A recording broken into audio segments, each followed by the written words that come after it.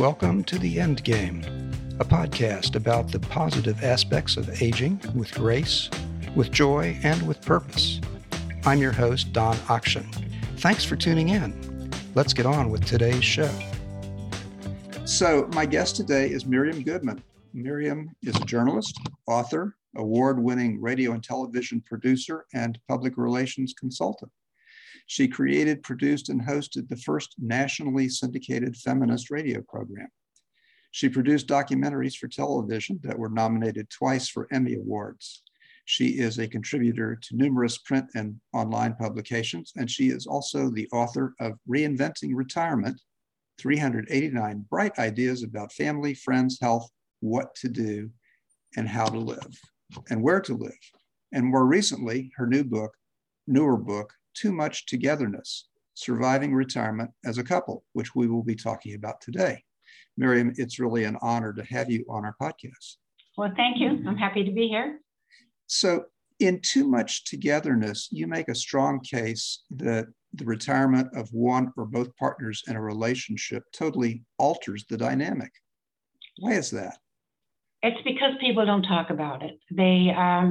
They assume that the marriage is going to pretty much remain the same as it was when both of them were working and they were out of the house. And nobody sits down and says, well, gee, I'm going to retire. What do you think about it?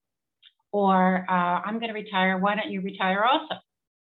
And in fact, that's what happened with my parents. My father decided to retire, and my mother was the editor of a weekly newspaper, and she just loved it. And it was their entire social life and everything about it. And my mother thought she needed, different generations. So she thought she needed to retire when her husband did. And it was terrible because my father died soon after, and my mother, was bereft of everything, her career and her husband. And it just wasn't a good idea. But that was that generation. I hope our generation is a little more communicative about desires. But one of the funniest things happened. I was visiting a friend in England, and my husband and her husband were talking on the couch, and we were sitting a little bit away. And she said, well, what was the main thing that you discovered when you were writing the book? And I said, I discovered that men become their fathers. They think that they should act the way their fathers did in retirement.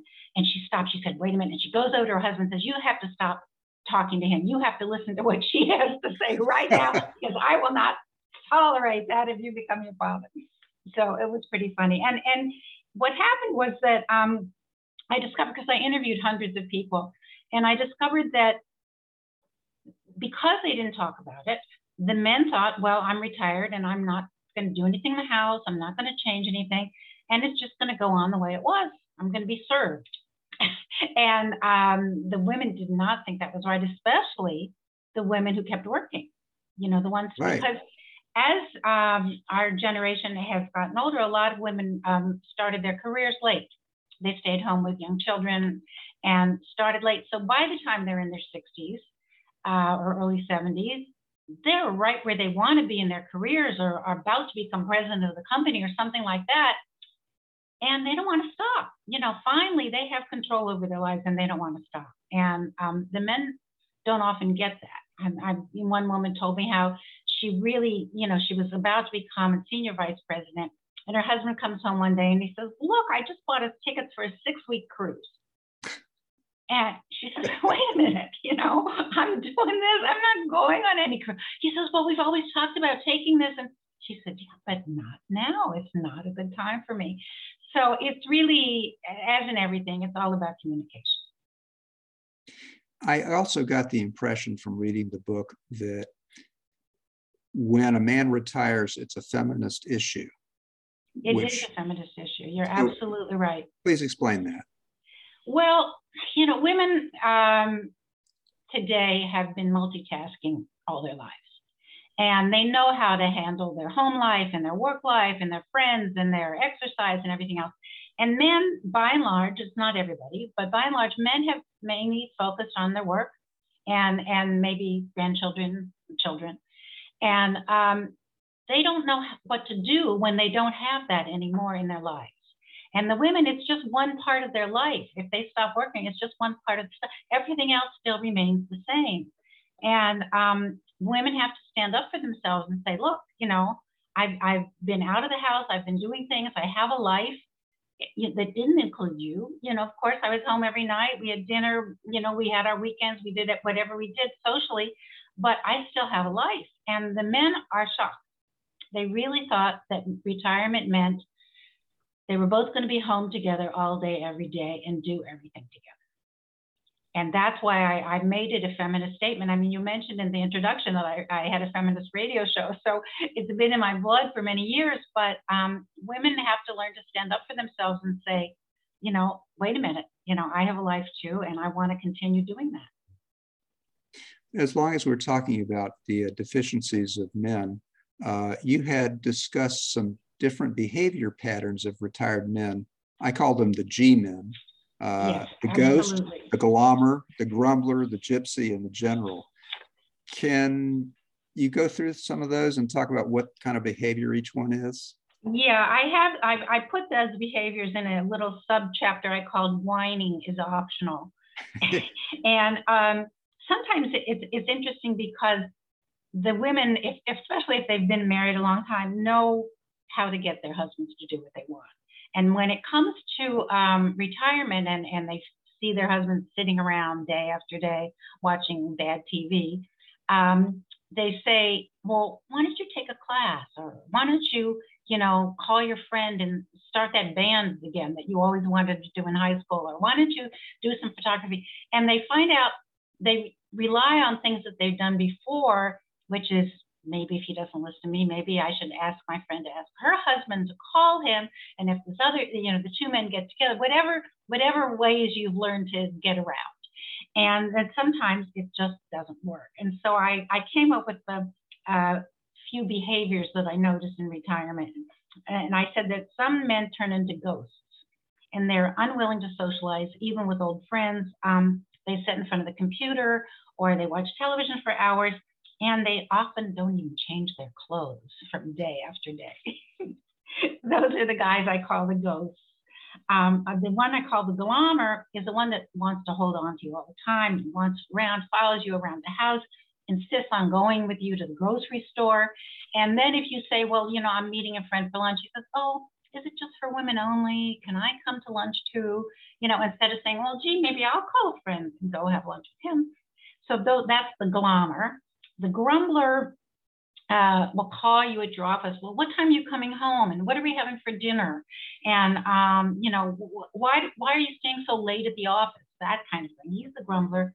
The gypsy is the one who wants to travel all over the world. He wants to go everywhere all the time. He's researching the next trip before you've even unpacked when you come home. And it's because he doesn't want to deal with the reality of sitting in his house alone. And then there's the general. The general is the one who wants to take over everything. He's going to take over the finances. He's going to take over the housekeeping responsibilities somewhat.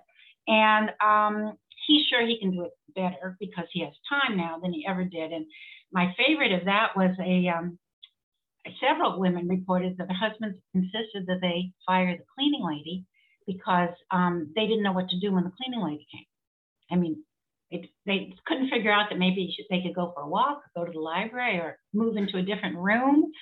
You look surprised, but a lot of men didn't understand how the cleaning lady worked and would come home to a clean house and maybe think that some extraterrestrial had come in and cleaned it or something. But yeah, that's really hard. And another one of my friends told me how when she watched her parents as they aged, she said, I'm never going to be that couple in the supermarket where the husband's picking up the one can of tomato sauce and says, well, how come you buy this one? It's more expensive than the other one. She says, I swore it would never be me. And she says, and now it's me. He follows me to the market. He tells me which I should buy, why this one's cheaper or why this one's better. And she says, I've been feeding for 50 years. He never complained. But now he has to have some job, and that's it. Wow. So since we don't want men to turn into these G-men, what should a man be doing in retirement? He should think about it before he retires, and he should have something to retire to. That's the main thing. He should talk to his wife about what his expectations are, what her expectations are, and what they can do together. One of the things I used to suggest is get a really big calendar and sit down at the beginning of the month, or maybe even just the beginning of the week, and say, okay, what are we going to do together this week? What are your plans? Do you have any appointments? Do you have a doctor's appointment? Do you have a golf game? Do you have this or that? And they say, okay, well, look, Tuesday afternoon, we're both free. Why don't we go to a museum? Or Thursday morning, we're both free. Why don't we take a walk? You know, maybe you don't end up doing any of those things, because if you're spontaneous and something else comes up, that's even better. But you have that, having an empty calendar is really dangerous for a lot of men. And for women too. They want to be busy. They want to know what they're doing. Otherwise, why gotta get out of bed in the morning? So that's the first thing I would say. The other thing is to talk to them about, I don't want to call them symptoms, but you know, a lot of men are depressed and don't know how to discuss that. You know, see if they need outside help. You know, see if they should really be talking to someone. See if there's a group they can talk to where have other men who are going through the same things. I had a friend who was a photographer, and she spent a lot of time at her computer, you know, editing pictures and putting together things. And when she would call me on a Zoom, I could see her husband sitting behind her on the couch, just listening. And he'd been sitting there all day. And he had been a doctor, you know, he'd been very active. And she said, I didn't buy into this. When I got married, I didn't think this was going to happen. He just sits around. And then if we do go out, he falls asleep. You know, so again, activity, all the things we talk about all the time, eat right, exercise, become part of this social environment, volunteer, everything that we tell older people to do, and younger people as well if they have time, it all applies, and you can't just stop because you retire. Now, I have to say, some people have been miserable working.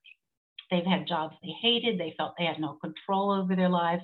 And retirement is what they've been looking for for their whole 40, 50 years of work. And they may need a month or 2 or 3 to sit down and do nothing, to eat bonbons and watch, I don't know, Ellen on television or something. They might need that. So I would say to the wives, be patient, let them do it. But after a while, it's okay to step in and say, okay, you've had your downtime. Now, what are you going to do? You're going to take a class, or you're going to take a walk, or you're going to travel, you're going to read those Dostoevsky novels you've never finished before. What are you going to do? And sometimes that works. I have talked to other people about retirement who see it as a transition, and therefore as something that may take a while to sort of figure out what the next thing is. This is certainly true for me. I think I spent a good bit of time pursuing what didn't quite fit until I finally slipped into the groove of what I'm doing, and have been very satisfied. Another question along the same line is, what about women? What should they be doing? The first thing they should be doing is not feel guilty. Okay. You know, that's the main thing, because so many women said, you know, if I pick up a novel in the middle of the afternoon, I feel, oh no, I should be doing something with purpose, something, you know, worthwhile. And they really feel guilty that they're not doing that. So they should give themselves a break also. And they should just embrace their free time. You know, if they want to improve their tennis game, if they want to lose those 5 pounds they've been thinking about for the last 40 years, if they want to contact friends that they haven't had time to see, if they want to move, if they want to go visit the children or the grandchildren, they should do what they want to do. And I say they, meaning the women, because sometimes the husbands aren't going to want to go with them. And you're an adult and you should be able to do what you want. You know, at the same time, you have to make accommodations for your partner, just like you hope that the males will make accommodations for their wives. But, you know, I think that they don't have to be in my mother's generation and think they have to stay home with their husband all the time. And I think they should make that clear at the very beginning, that they want some alone time or some me time. Right. So when your book came out, it was a decade ago. And for the last 2 years, we've been living in the shadow of a global pandemic, when my wife and I and many other couples we know were forced together in a limited space 24/7. And your title, Too Much Togetherness, must have seemed downright prophetic. Well, I have to say, every time I mentioned it to women, they got it immediately. And often the men would say, well, what do you mean? So yes, during COVID, you could almost say it was a rehearsal for retirement in a way that a 2-week vacation that you might have had every year is not the same kind of rehearsal. So what happened during COVID? Did you get on each other's nerves more than other times? Did you take an opportunity to go for a walk by yourself and not stay in the house all the time? Did the partner who used to cook give that up and let the other partner try to cook? Anything like that happened during COVID probably is a good sign of what will happen in retirement if you haven't retired yet. And at the same time, there was all that tension about, well, I might get sick if I go here or go there, and I don't want to do that. So, and also not seeing your family members and not seeing your friends person to person has been very hard on people. Absolutely. So a lot of women have told me that things that I talked about in Too Much Togetherness have actually come true for them. They said, they'll be on the phone and with a friend, and their husband will walk in and say, well, where do we keep the butter? Seriously, or something like that A, could have waited, and B, he could have discovered for himself, but didn't want her to have some other activity. So it's very important, to look at what happened during COVID and to say to yourself, is this what retirement is going to be like? Maybe I won't retire as soon as I thought I will. And if I do, I'm going to give myself some downtime to get used to it and get ready. One of the things that I did advise people is don't, retire on Friday and set off on a trip to Europe on Monday. You do need downtime. You do need transition. If it's a transition to a new job, if it's a transition to creating a new thing that you've always wanted to do, whatever it is, give yourself, both men and women, time to sit back and relax. Somebody said to me the other day, isn't retirement great? I said, well, I don't know. I don't consider myself retired. So, if you keep busy and you're doing things all the time, I think it's the best way to survive as a couple and as an individual. Yeah, well, I'm happy to report that my wife and I are still friends. And I think that's the acid test. 2 years of 24/7, pretty much, I think we made the right decision 47 years ago. So there you go. Yeah. I would like to switch topics, if you don't mind. You had mentioned to me that you are a member of the San Francisco Village. Yes. And as I understand it, that the concept of the village is that you're trying to help older adults age in place in their own homes. Is that essentially it? That is correct, yes. So how does it do that? Well, it's interesting. We interviewed the founder and the executive director on a podcast last week, and people who listened to it said, well, I don't understand. Is it a place? Is it a building? Is it just out there? And again, because of COVID, there is an office, but what they do is they provide classes, lectures, walks, hikes to unusual places in town, all kinds of activities that people who are getting older can do and appreciate, and have a social connection, and also learn something and feel included at the end of the day. So many of the members are women who are widowed and maybe hadn't been used to doing things on their own so much. And this is a real opportunity for them to do that. And during COVID, which I didn't know until we did the interview, they had a lot of help. They provided a lot of help to people who couldn't or didn't want to get out. They had people deliver meals. They had people drive people. They had volunteers drive people to a doctor if they needed to see one in person. And they have this wonderful thing they do once a year where the Kiwanis Club comes in and does things that you can't do yourself. They'll put new batteries in your smoke detector. They'll flip your mattress. They'll reach high light bulbs if you can't get them yourself. So they provide all the things that enable you to live, to age in place, and provide parties. They're having an Easter party Everybody's supposed to decorate a hat and come to the party. In every city, it's different. This one is very lucky because they get money from the city because they do serve a lot of underserved communities. And again, it's helping with whatever needs to be done, providing the services, the lectures. They have lectures on fiduciaries. They have lectures on how to write a will. They have lectures on how to know when it's time for you to move into assisted living. Things like that you maybe don't need if you're living with other people, if you're still with your family, where other people would notice these things, but they provide a family, I would say, and a community. What about health services themselves? No, they don't provide health services. They connect you to health services, but they don't provide them. They'll drive you to the doctor. At this age, most people have their own doctors that they trust, I hope. Well, so is it considered a success if absolutely. It started out in Boston, and then little by little, the one in San Francisco has been around 12 years, and there are now 230 villages across the country. So, and they all have different things. They're all run by the members. The classes are what members want.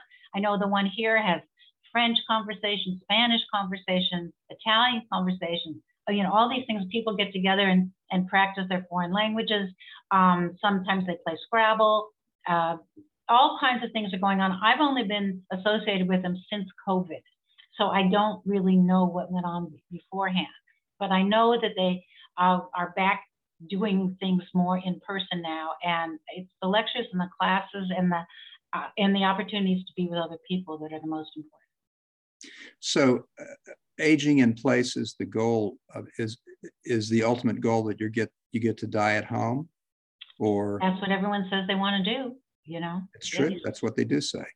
Yeah, right. So, I saw a headline in the New York Times a couple of months ago that says nobody will tell you they want to die in a nursing home. And that's true. Nobody wants to die in a nursing home. So, yeah. Absolutely. Yeah. Well, that's helpful. I've written about it in the past and was not aware of the one in San Francisco. So it's just good to know how they work, when they work. Sure. And it's paid for by members? If there's a membership fee, and they also give scholarships to people who can't afford it. And there's a national organization that kind of coordinates and helps people if there's no village in your community and somebody wants to start one, they can talk to the people at national and get some information. But as I said, most of them are completely volunteer. The one in San Francisco does have 3 paid staff, and there's, as the founder says, usually you can say seen one, seen them all. She says with the village, you say seen one, you've seen one. It's not the way they are for all of them. That's great. Thank you, Miriam. It has been a real pleasure talking to you. Miriam's book, Too Much Togetherness, is available online and from your favorite bricks and mortar bookstore. Thank you so much for talking to me today. Great talking to you. Thanks so much.